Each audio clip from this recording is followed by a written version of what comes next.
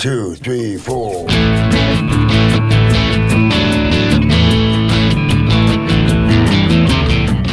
You're listening to the Felony Inc. podcast on the Startup Radio Network.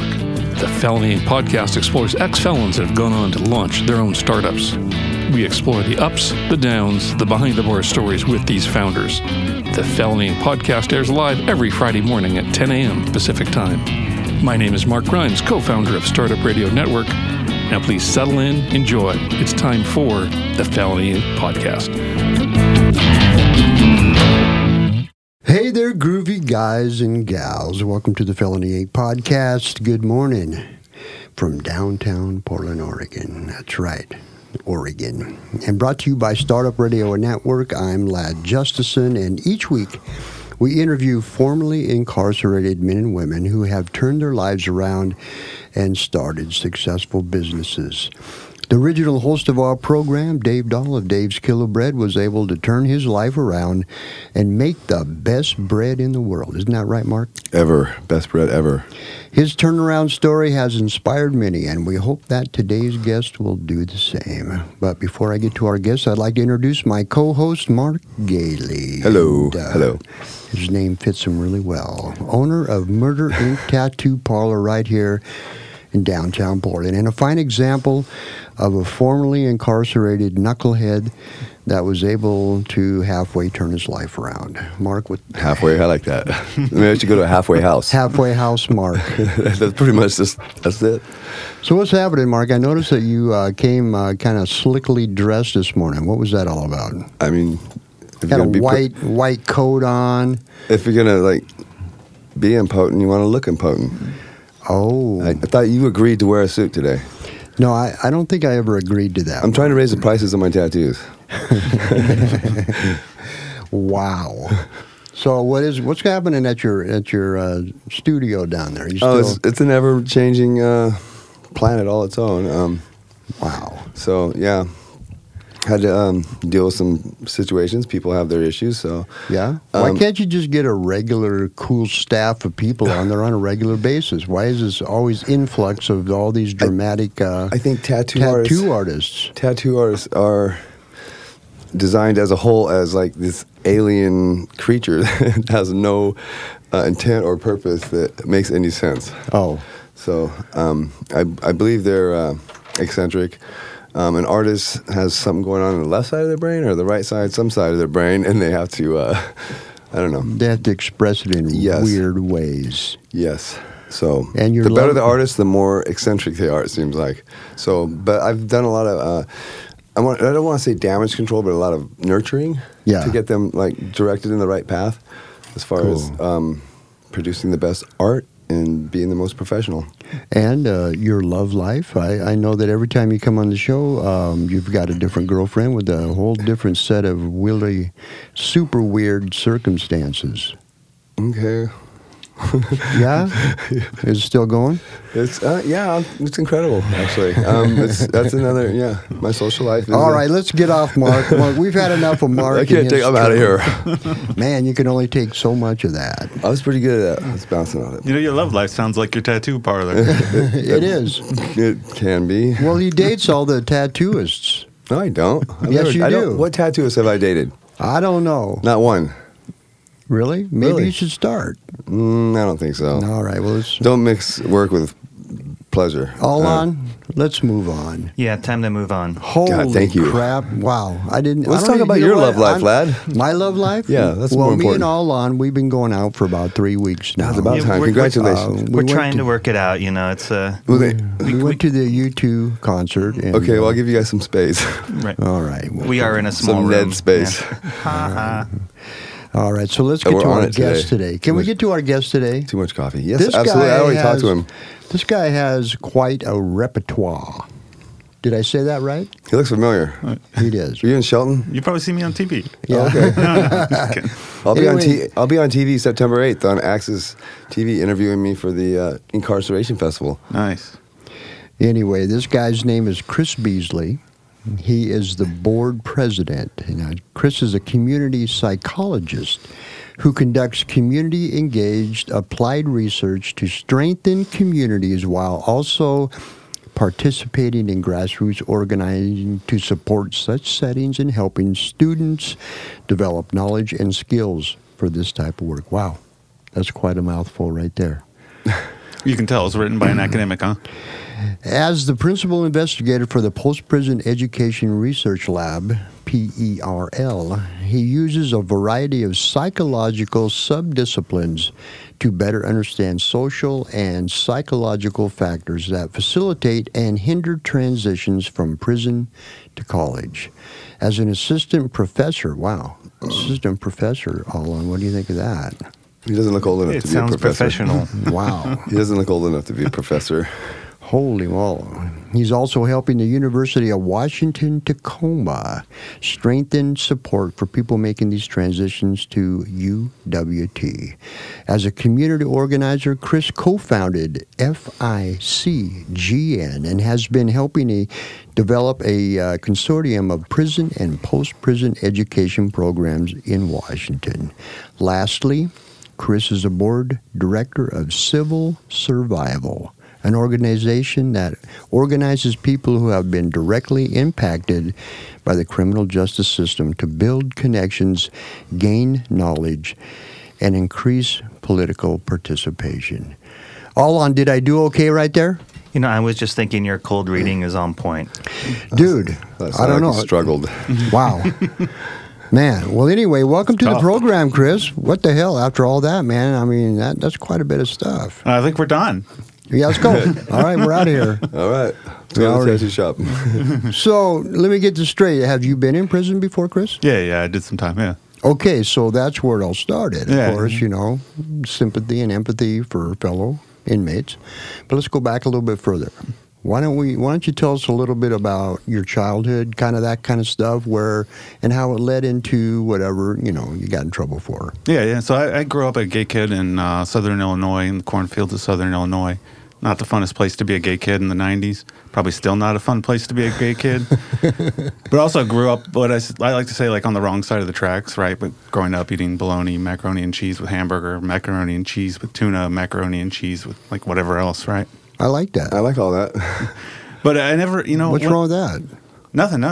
But just I think it just helps me think about the world that I was situated in, the social world that I was situated in. Right. Like I didn't really think of very many possibilities in my life. I remember when I was a kid, for a little while I wanted to be an Air Force pilot, right? Like that was really important to me. But then I was a gay kid, and it was like that was quickly quashed because you couldn't be gay and be in the military then. Well, not outwardly, at least.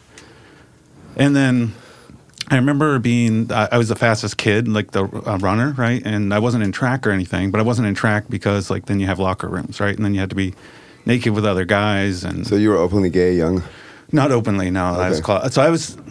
It was sort of this weird thing where I sort of knew I was gay, but how did you know that? I didn't know. What was the thought pattern back then? Why did you think that? Or I mean, did you have interaction with some other guys? I mean, how'd that happen? Yeah, when I had a friend, and we sort of did some things with the friend.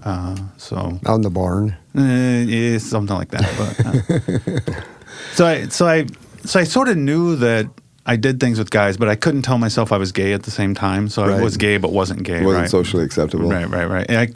Personally, not even psychologically acceptable. So some of both, right? Right. And so like the track thing I didn't want to do either because of the whole gay thing. And I remember the first time though that something. How did you know that you were the fastest if you didn't participate? Because I was still in gym, right? So gym class, and like we'd go out to the field, and I'd like sprint out to the field every time, and bam, and everybody would like try to keep up with me, right? And nobody could keep up with me. So. Oh, nice. And even like the track kids, right? Like they would try to keep up with me, and they couldn't. So, yeah. Well, nice. So they tried to recruit you? Well, nobody even asked. I mean, I was. It's kind of like the town that I was in. Like you didn't really. It was all white people, so you didn't really have like the black-white dynamic, you know, but it was like people on one side of the tracks and people on the other, right? And if you grew up on the wrong side of the tracks, you weren't even like invited into that social space, you know what I mean? Like nobody even asked me if I wanted to join track, you know? Wow. Right. So going back to the gay thing, so you know this, you kind of figure this in your head, that's kind of where you're at. Yeah. But, and the other people there, you know, you're saying they don't, they probably wouldn't accept it. But they didn't know that, right? So you're the fastest kid, so it was just your own stigma in your own head that kept you away from doing what you wanted to do. Yeah. And actually, that's, the work that I do now really goes back to a lot of that, right? Being, having this invisible stigmatized identity, and how did I grapple with that as I went through life? How did I get to a point where I could come out about it? What impact did coming out have on the people around me, and sort of start to reshape their attitudes, right? I use all that now in the work that I do with formerly incarcerated people and trying to reshape narratives around incarceration.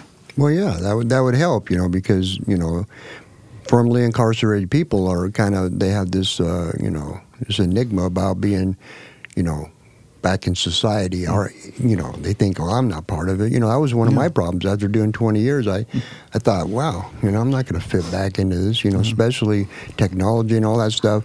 I was scared. Stigma. There you go. Yeah. And, that's, I guess you can see that if you're smart enough to use that, then you can use it on yourself, and then later on, of course, help other people. Yeah. And I didn't even feel like I was part of society before I went in. That's part of the reason why I did some of the things that I did, right? Like, I think everyone likes to feel like they have some self-respect and self-worth. Everyone likes to, I think, feel like they're contributing to the community around them. And, like, I just didn't have spaces where I felt like that I was encouraged to contribute in those ways. But, like, in drug dealing and in the meth manufacturer scene and stuff like that, like, that's a place where my intelligence could shine. Right, knowledge of being able to like read about like chemistry and recipes and stuff like that. Some Breaking Bad shit. Well, something like, but that's a way that your sort of intelligence and your ingenuity can like shine a little bit. And then I had something that I could provide for my community. And some people might say, well, it harms your community, right? But it's a community that needs and wants something, and you can be that provider for that. And it's weird, but it also gives you some acceptance. Mm-hmm. Yeah. You're able to, the guys that you in your head thought that would never accept you if they knew how you were. Now you're dealing with them, and not only that, you're kind of the boss. You got this stuff going, right? Yeah, exactly. So what happened from there? How did you eventually get in trouble?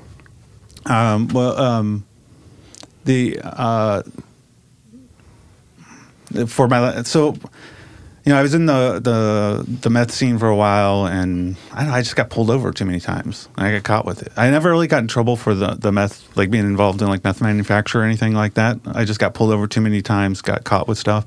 It was actually one time though that I had a bag of like manufacturing supplies in the middle of my living room, and the cops came in to get me and search my place, and they found like this paraphernalia on the wall in a container, and they didn't find all that manufacturing supplies right there in the middle of the They walked room. right past it. Yeah. So I never really got in trouble for that stuff. I just got pulled over too many times and caught with stuff. Well, you're lucky. You just got caught for possession. Yeah. You didn't get caught for the bigger, offense, which of course would have been manufacturing. Which Lad has a little bit of knowledge of. Well, a little bit, but that's it saved you a little bit, really. Definitely. So you guys could talk later. Yeah, there you go. All you want to learn how to make meth? Maybe you all should trade some recipes. That's what I was just going to say. Yeah, you guys could exchange recipes. Wow. Can you make it out of like wasp spray? Different kind of baking. I got new recipes I work with now, and those are like recipes of like self-transformation. Right. And stuff. We can share those. Though. Let's do that. Yes. From dope dealer Thanks to hope for keeping dealer, us on point. Yeah. So you eventually got busted. And where were you living at the time? So I was living in a small town in southern Illinois still. Southern Casey, Illinois. Yeah. You got busted, went down for possession. Yeah, just possession stuff. Yeah. All right, so, kind of an oddball question, but so you go to prison. So now you have to shower with the other guys, right? So how was that? Yeah, not cool. Like definitely, and like I'm still like not really accepting the gay thing myself, but it's sort of becoming even more like present in my life. So it's actually kind of traumatizing for me. I really hadn't, before I went in, the closest trauma that I had using meth for a few years and being a gay closeted guy, I was often like scared for my life, right? Especially being in a rural area. So I know for like years and years, night after night, I would walk around with like weapons and with me, thinking that people were out to kill me because I was gay and they knew I was gay and stuff, right? And going into prison, made the stupidest mistake you could ever do, which is also like do a bunch of meth before going into prison, which didn't help any. But it really just sort of highlighted all of these like concerns for like my life and stuff like that. And I think actually it wasn't even the shower that was the biggest thing. It was the first haircut, which people might like see as something normal, but I think sometimes like prison can be traumatizing for people in ways that you don't even think could be traumatizing, right? Because I'm gay, I'm sort of aware of it, and I'm trying to make sure that other people don't know it. But I have this, and I'd always had my hair cut by a female before that at like salons and stuff, right? But there's this guy like touching my head and right up there in my space, and I'm already like super socially anxious because I'm just getting in. It's my first haircut. And I remember just like totally like just sweating, really just sort of losing touch with the world around me, and ended up with the most screwed up haircut ever. But, why was it mandatory that you went in there and got a haircut? I don't remember. Probably. I don't know. It's just a thing that everyone was doing and receiving. Everybody went in to get their haircut. Right. So, That's weird because, you know, for you, the haircut was traumatic. For me, it was, the bend over and cough. Mm-hmm. that was a big one for me, Mark. What was yours? You got burnt before, I guess. I don't know. Yeah. I don't know. I was just an asshole. First thing I do is start fighting people. Yeah. I prove myself. I looked like I was 12 when I first went into prison because I was like baby face. So I don't know. First big biker dude that went by and called me a fish, I like attacked him. You did? Yeah. Yeah, well, that was like the first thing let me out of intake into the hallway. How'd that turn out? People quit messing with me. Yeah, well, that's the way you got to do it, really. I mean, that little guy was crazy. Don't mess with him. Yeah, he can whip his ass, but he'll come back again. That's right. Really how it is. I don't think he whipped my ass, though. That's the thing. So now you're in prison, and you got your first stigma out of the way. How did it go from there? It was all right after that. I mean, I was in medium for receiving and then minimum later on. So how it wasn't long a big did you deal. do altogether? Cakewalk. Yeah, well, I got some shit about like a tattoo that I have on my lower back, like some tramp stamp. Tramp shit. stamp? You got a tramp stamp? Yeah. I got a card. I got a tattoo shop like 3 blocks over here. I can cover that up. Yeah. It's not very good. It's gonna be a whole back piece. It's a kitchen tramp stamp at that. So Mark's got a picture of a full woman on his back. But it wasn't bad. I had money before I went in, so I was able to get money on the books in a little bit, and so it was minimum. Not bad. Yeah. How long did you do? So you're balling. Just long enough to get good time. So I had done enough county time. By the time I got in, I just had like a few months. So cool. So you're in and out, and then so when another oddball question. So when you were in there, did you find anybody else in there that was gay? And that? No, I didn't even look. No. Can we talk about his business? I'm just curious. We haven't Yeah. had somebody on here that the first thing they tell us was that they were gay. So I'm curious. That'd be crazy. Can we just just talk about it, right? Okay. Right? No. I'm just like when I'm in, I'm just like no. Don't even like show signs that you're gay. Don't Did you even notice like other look. gay people? You got gaydar, I didn't even look. I was like, just don't even. Blinders? Yeah, just blinders. Because I knew I didn't have a whole lot of time anyway. So I just stuck to my own world. There's like a couple people that I would like hang out on the yard with and stuff like that. But it was mostly just like blinders, Right. Under the radar? Yeah. So most of the guys we talk to, they have what, we call an aha moment, obviously, drug dealing, making meth and all that stuff. You could have got out and went right back to it, right? Mm-hmm. Did you? Definitely went back to the using meth. Yeah, I tried not to when I got out, but it's like, I don't know, it's the world I knew. And that's, you go back to... Gravitate towards it. Yeah, and you go, like... Feel comfortable. Yeah. And that's like who I knew, too, right? Small town in KZ, and there's already this separation. I say the tracks, right? It's not physically the tracks, but there's that social separation, right? What else are you going to do? Everybody uses And you meth. just got out of prison. You're like a kingpin now on the streets, right? That's kind of popular because of it. Yeah. Weird, huh? You know what, Alon? I think it's about time for us to take our first break. So, you know what? We'll be right back. CPA Dudes, where accounting is never boring. Their price is not based on time. Instead, customers decide what to pay them. They don't charge you for sending invoices, phone calls, emails, texts, or meetings. They just get the damn job done. Find them at cpadudes.com/startupradio. Tell them Dave and Lad sent you, and we'll send you a very special surprise. Seriously, we will. Today's episode of the Felony Inc. podcast is brought to you by Publicize, a deconstructed PR subscription service which generates effective visibility for your business. Publicize handles all communications with the media and any content required to do this, such as press releases, editorial pitches, etc. And they offer a wide range of PR products and abilities out of which you can construct the PR package right for the future of your business. So, Chris, you get out of prison. You got this spanking new hairdo. Is it the first thing you did get out when you got out? Did you go get a new haircut? I don't remember. Probably first thing I did was probably go get a... No, I didn't go get a bag of meth. That's not actually... Because I was going to stay clean when I got out, and I was trying, so... I just stuck around home waiting for my PO. Yeah. So, now you're on parole. How long did you have on parole? Probably a year. Probably. A year? Yeah. So you went on, got high. How'd you get around that with your parole officer? Well, he did. I think I only saw him once. Oh. I mean, it's small. Heavy caseload? Yeah, it was a rural area, a heavy caseload. Like, he just would drive around and, like, visit people once in a while. And I think he just stopped by once, did the UA, and then I was good after that. That was it? Yeah. Then you went and got high? Probably, yeah. Well, I know I did at some point. Yeah. Wow. All right, so, you know... Like I was asking you earlier, there's got to be some kind of a, one of those moments were you looking for a job or? Yeah, definitely looking for something. Like, because before I went in, I had, like, in a small town, like, a good factory job is like the middle class thing, So I had a really good factory job, and so I made money on that. I had the dope dealing and stuff going on. So I was just trying to get something back again. I did some temp jobs at first.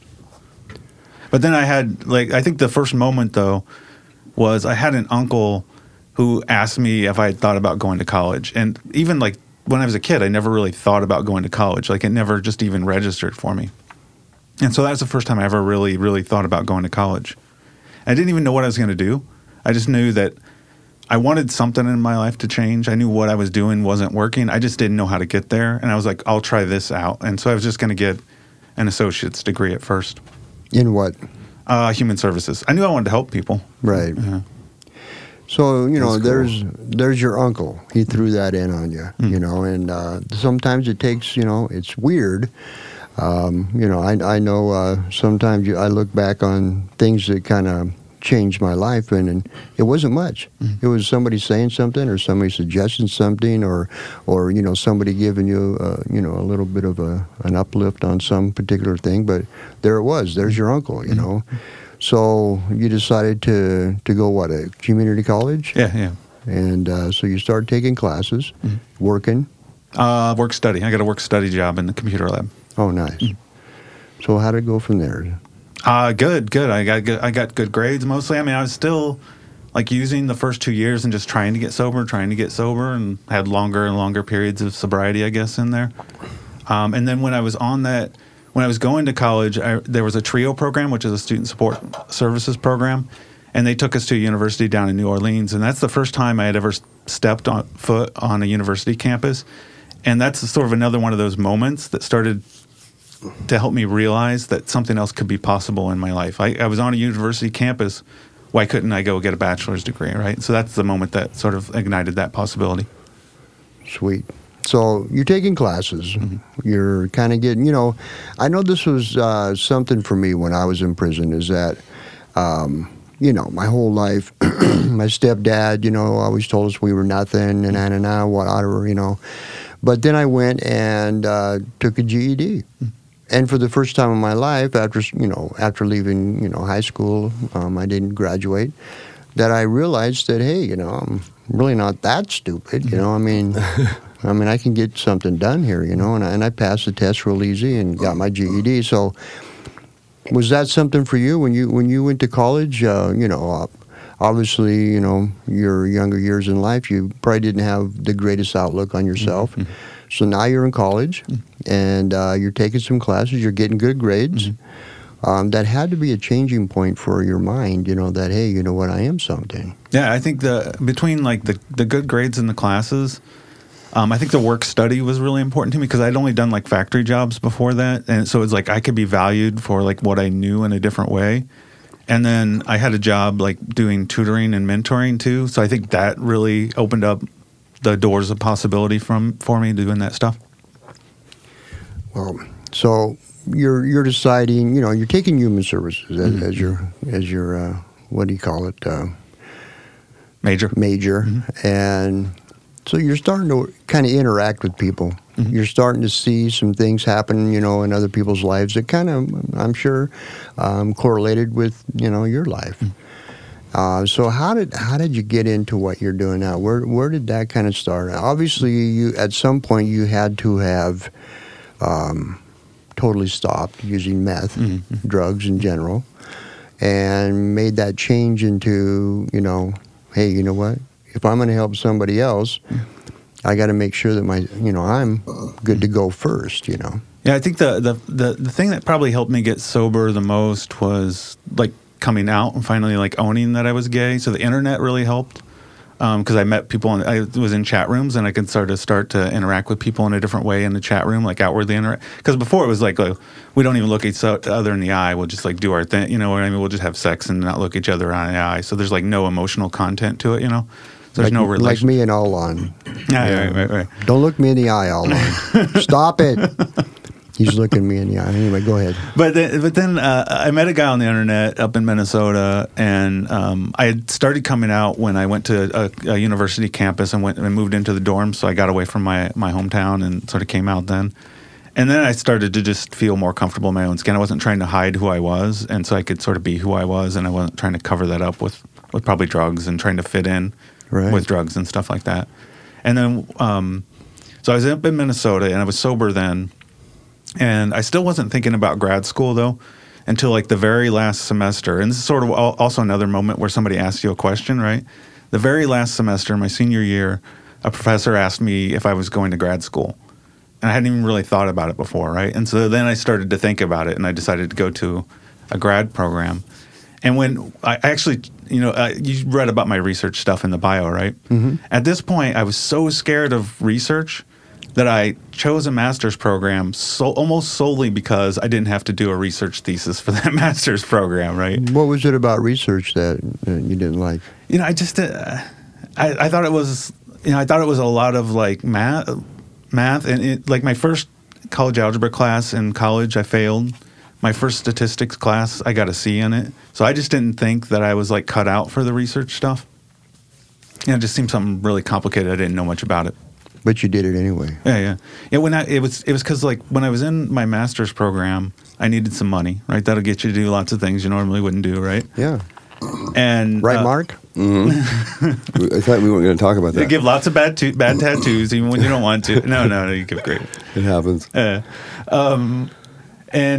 And somebody had a research position, and I needed money, so I took that job. And I started to look at research in a different way by doing it. I started to realize that it was just a way to answer life's curiosities, that you could look something up on Google that Google didn't even know the answer to, and you could go out and use a research process and find the answers to that, and you could publish it, and then Google would learn the answer, and then anyone in the world could look up that question and find out the answer to it, right? So I just started to really shift my perspective on research, that it wasn't just this like complicated set of like hard math and tools and stuff, but it was really just a way to answer these curiosities that no one knew the answer to. Wow. And so what was the grade on that? So I got A's like once I hit grad school. It was gravy then. So you hurdled that. Just how you looked at it. Yeah. And actually in the master's program, there was a thesis option that you could choose. And I ended up choosing the research thesis option anyway, right? So I chose that school because I didn't have to do the thesis, and I did the thesis anyway. Wow, that's cool. Yeah. So obviously, all this stuff that you're doing, this new confidence that you have in yourself, now you're open and you don't have to hide stuff anymore. So, and that's a big thing about, when I went to work at Dave's Kilo Bread, it was an enlightening thing for me because David already threw out his story. Everybody knew about Dave and, him being in prison all that time. And that was something that I always had a stigma about. What if somebody finds out that I'd been to prison, But then I get a chance to go to work for this place where it's out there. Mm-hmm. So now you're building even more confidence and some education. Mm-hmm. And that obviously took you to the point where you're at now. How did that progress from that point? Yeah, so when I was in grad school, I had a fieldwork class because it's community psychology, so they get you out there, like actually in the world, like doing stuff. And I decided to start. So I was also thinking a little bit about the privilege that I had. Like when I got out, I had a house that I could go to. It was unheated upstairs in the cold Midwest winters, right? And you had to like just breathe under the blankets to stay warm, right? But I had a place I could stay at least, right? I had a dad that would drive an hour and a half in the morning to take me to school and drive back home, and at night he'd do the same thing, right? But I had a dad that could take me to school even though I didn't have a license. So I started to become a little bit more aware of like the privileges that I did have in my life. And I started to realize that not everyone has an uncle who asks them if they thought about going to college. And so I decided to start a support program for people coming out of prison that wanted to go to college in Chicago. And so I developed that mutual help support program there in Chicago. So you're able to go back into the prisons and recruit people? We did some of that. We went in once and like did a talk and stuff and sort of talked about college and stuff like that. Were they offering college programs in prison there? Some, yeah. Illinois has a fairly like robust system. One of the thing that we found that was like the most challenging about it at the time, this sort of goes back to like the stigma and stuff, is that it was really hard to find formerly incarcerated mentors at the time because people like cover that X on their back up when they get out. You know what I mean? They change their lives and they don't look back. And other organizations were really protective of people that they knew. So even though I said like I'm a formerly incarcerated person and I'm developing this support program for people transitioning from prison to college, all the organizations I approached that I thought would know formerly incarcerated graduates, they were like, we can't tell you about them. We can't connect you with them. And so that's why I started the formerly incarcerated college graduates network, was because I saw how hard it was to find formerly incarcerated college graduates and how hard it was to develop a support network when you lacked that. And so I decided to develop a national network of formerly incarcerated college graduates so that if anyone around the country wanted to do something like that, or if anyone in the country had a podcast and they were looking for people, that they would be able to find people through that network. Well, that's another networking way to get jobs. Mm-hmm. It's I know that I always refer to Dave's Killer Bread, but 30% of the workforce at one point was ex-felons. Mm-hmm. And it wasn't because, it wasn't that Dave just hired these people to, because they were ex-felons. He hired them because they were, they were ready to work mm-hmm. and they did a good job. Mm-hmm. But that's one thing good of like this show. We've had many people on here that I'm sure if their co-workers and other companies that they work with probably didn't even know mm-hmm. that they were formerly incarcerated. And I don't know if this has ever had a bad effect on somebody. I hope not, of them being on our show and people finding out. But that's just, it is what it is, and in the market today, there's a lot of jobs out there. People are looking for jobs. They're ready to hire, and a lot of companies are ready to set aside that, the fact that somebody's been in prison and hire them. Mm-hmm. So you do you get grants and stuff for these guys? And women? You work with women too, right? Yeah, I don't really do any direct service stuff. So the network is, you can think of it like partly as an alumni association without an institutional affiliation, right? And so alumni associations, they connect people and they connect people with opportunities, right? So that's one of the things that we do as a network. We also transform the social narrative about formerly incarcerated people by providing the alternative narrative of people that get college degrees and go out and do professional stuff, right? That's sort of an unsaid part of the story. And then we sort of help support policy changes, both institutional and public policy changes. Actually, on that last point, I'll mention that Oregon State University, if you're not already aware, are you aware of the policy at Oregon State University? No. So they require every student with a criminal record, any criminal record, misdemeanor or felony, to go through a screening process. You have to go through a review board that determines what kind of campus activities and community activities you can be involved in if you have any kind of criminal record at Oregon State University. They just started that last year, by the way. Is that good or bad? Well, I think it's prejudgmental. But don't you think, so say there's a sex offender that wants to go to college, and he absolutely has all the right to do that, right? Mm-hmm. Don't you think that it would be, something in their behalf to know where this guy's at, what kind of programs he's in, where he's at, and who's he, that kind of stuff? Yeah, well, I mean, I think on one thing is that, if somebody's on the registry, right, and if they're any kind of like risk to, well, I guess first of all, it's like the lowest recidivism rate of any crime is people who have sexually offenses classified as sexual in nature. But another thing is, like, if they're on the registry, which if they're higher risk, they're going to be on the registry, the school's going to get notified anyway. And they'll already be on a support plan with their CCO, right? So their CCOs are monitoring what they're engaged in, and they have certain limitations already about what they can be engaged in, right? So they're not going to be allowed to be around people that they tend to be drawn to and sexually and stuff like that, right? Right. And so we already have like these systems of checks and balances in place. And the policy is a lot bigger than that too, right? If you had stolen something from a store when you were 18 years old, like, you're gonna have to go through this process, Right. But on the other hand, when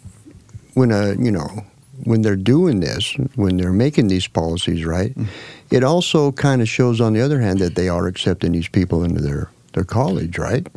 Isn't that a good thing? I think that it is good that they're accepting people into their college, but I don't. So that part's good. Yeah. But are they really accepting them into their community or not? I think is the question. Like, right. If I went to the grocery store, and every time I went to the grocery store, I had to get fingerprinted, and they would decide what kind of aisles I was allowed to go in because of my criminal record, then I would feel like I can come in, but am I really accepted in? Right.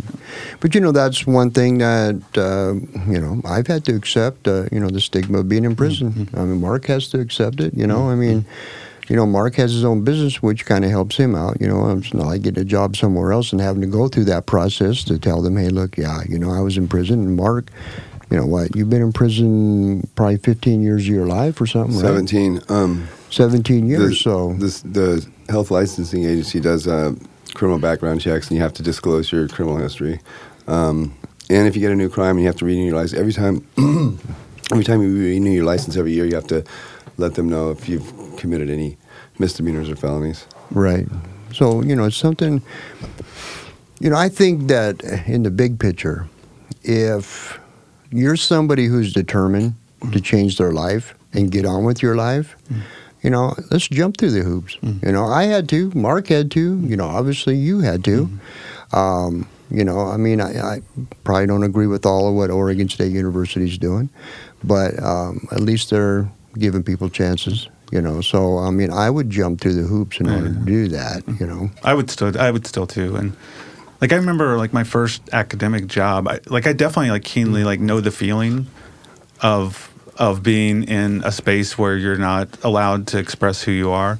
And like when I had my first faculty job, I was told by the chair, like, don't tell any of the students that you've been incarcerated or that you used to use drugs, right?